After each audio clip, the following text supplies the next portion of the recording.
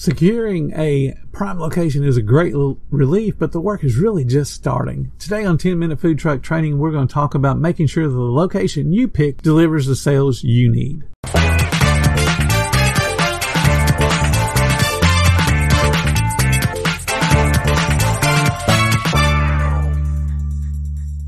Hi, my name is Bill Moore, founder of FoodTruckTraining.group, and welcome to the 10-Minute Food Truck Training Podcast. You've done the research on your location, you've got permission to set up, and today we're going to talk about you working the site and making it work for you. Let's start with the exact place you will be parking. How much room will you have to maneuver your vehicle? How long is it going to take you just to get parked? If you've ever been to an RV park and watched people try to park their RVs, that's more viewing pleasure than watching a sitcom on TV. Practice does make perfect, so you need to allow for time for you to be able to park. Take a close look at the parking space and how your vehicle will be viewed. Will it be swallowed up by the building behind it? One person I helped had a primarily white trailer parked in front of a primarily white building. They were playing Where's Waldo every day with their guests. Even the social media pictures of their trailer in front of the building, it was really hard to notice. So think about what it's going to take to get you noticed from people that maybe aren't necessarily going to the business you're sitting in front of. Remember, we talked about 200 people passing by. You've got to get their attention. Look at the viewing angle from the road straight on, and then what do cars, as they approach your location, what do they see?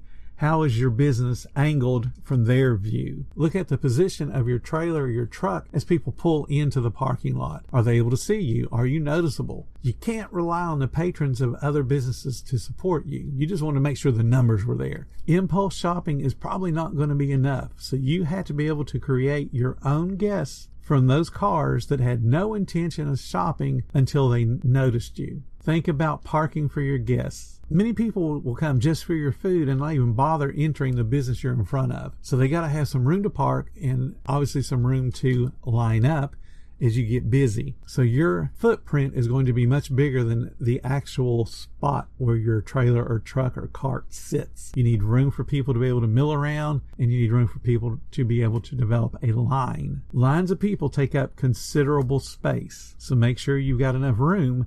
Otherwise, people won't feel comfortable. They won't even bother joining the line. Plan on some type of marketing materials, and I'm talking physical marketing materials that are going to do three things. First, going to get you noticed. You want to do this by increasing the height of your trailer or your truck with feather flags or a fold-up marquee, lighted marquees, something that goes up above your roof line to give you some height. Think about movement from wind-driven revolving signs or now open signs or those blow-up air tube dancers, something that gets people to notice you. Then you want to be able to lead people to you. You want to use some yard signs that are posted down the road ahead of the entrance to where you are so people can see the signs, and then they'll know to start looking for you. The signs effectively lead people to you. You want to have an A-frame sign that you can set up that can be set up a distance from where your actual trailer is set up. And if they have sidewalks for people to walk on, set up one maybe 100 feet or so down the sidewalk to let people be able to look at your menu from there rather than coming up to your food truck and then having to look at the menu there. So it helps people to already have an idea of what you sell, and then they can walk straight up and order rather than slow down the line by having to read your menu.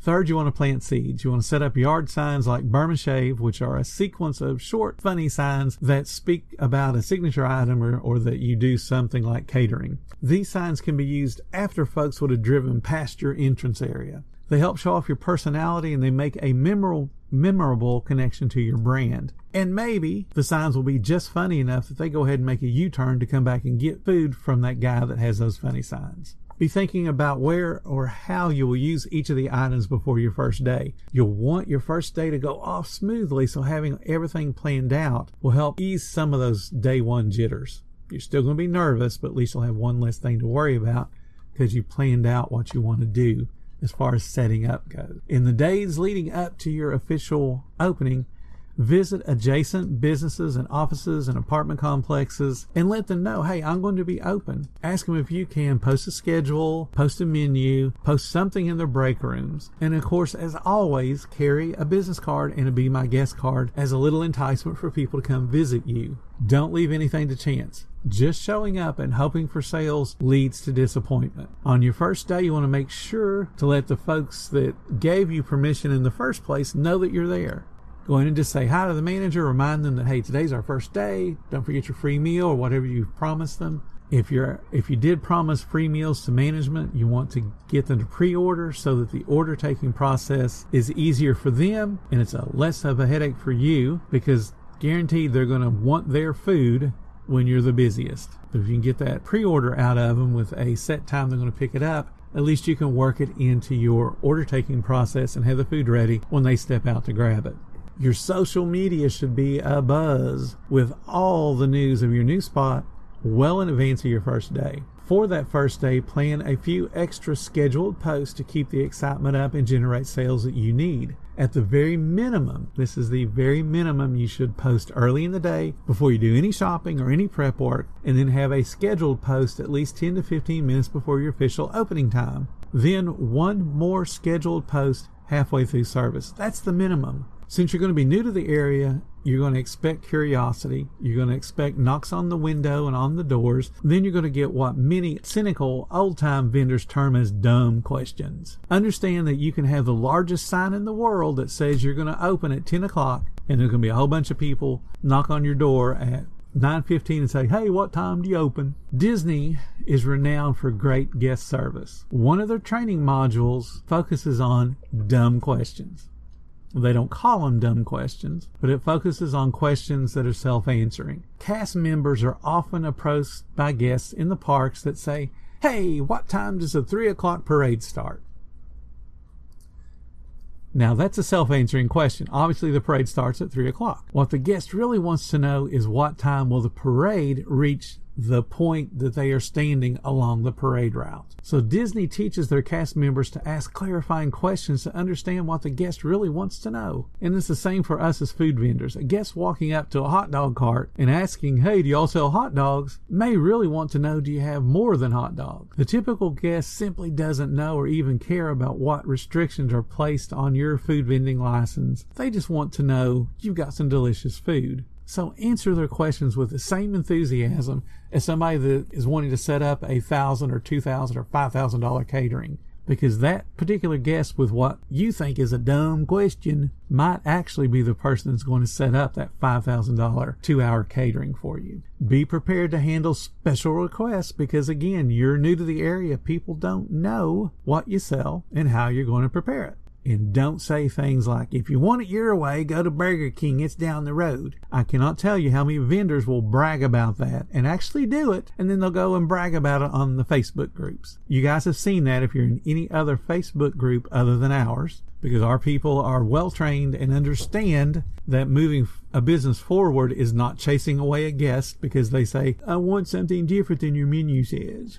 The vendors that chase away a guest don't understand service. And service is one of the keys to a successful food business. And I'm going to tell you right now, if you think a special order is too much of a hassle, don't bother getting into the business. All you're doing is setting yourself up to be extremely frustrated. Make your life easy. Choose another career path.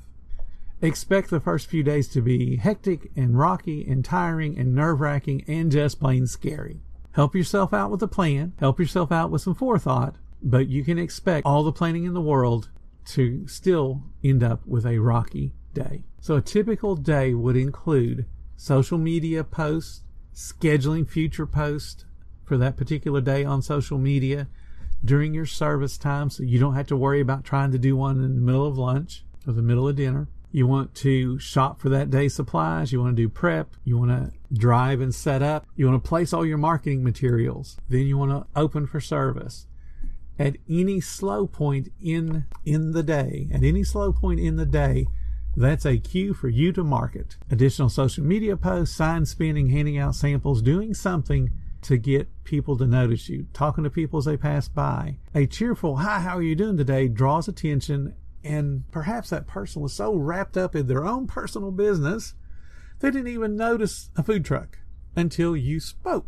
Remember, if you're scheduled to serve 11 to 2, you should be busy, either serving guests or marketing your business the entire time. Do not sit down. It looks bad, and when someone approaches you, they feel like they're interrupting your break, so they may just pass on by, even though they're really hungry, because they don't want to interfere with your break time. At the appointed time, close your windows, Pull down your marketing material and make yourself look closed. Don't close early if you can at all help it, because closing early is telling people that you can't keep your promise. If you promise to be there 11 to 2, be there 11 to 2. Run all your sales through a point of sale system. That way you can track what sells and how many of it you did sell. This helps you with your prep for the future. And then I want you to also take an inventory so that way you know what food you need for tomorrow, and then place that food order if you don't have enough for tomorrow so that it's ready for you to pick up tomorrow morning. Start your cleanup process and get your vehicle prepped for moving. Cover what needs to be covered, bungee cord what needs to be bungee cord. Get everything ready to move that vehicle. And then check your social media for comments and respond. Post tomorrow's location, and even if it's the same location, remind people, hey, I'm still going to be in front of. Talk about any specials, any features. Talk about how your first day went. Just post something to keep people engaged and talking to you. Have a time frame in mind for how long you can reasonably afford to build up sales. Clearly, you cannot just open and have all the sales you need for your bank account. 30 days is a typical trial period, if you will, but your bank account might say otherwise.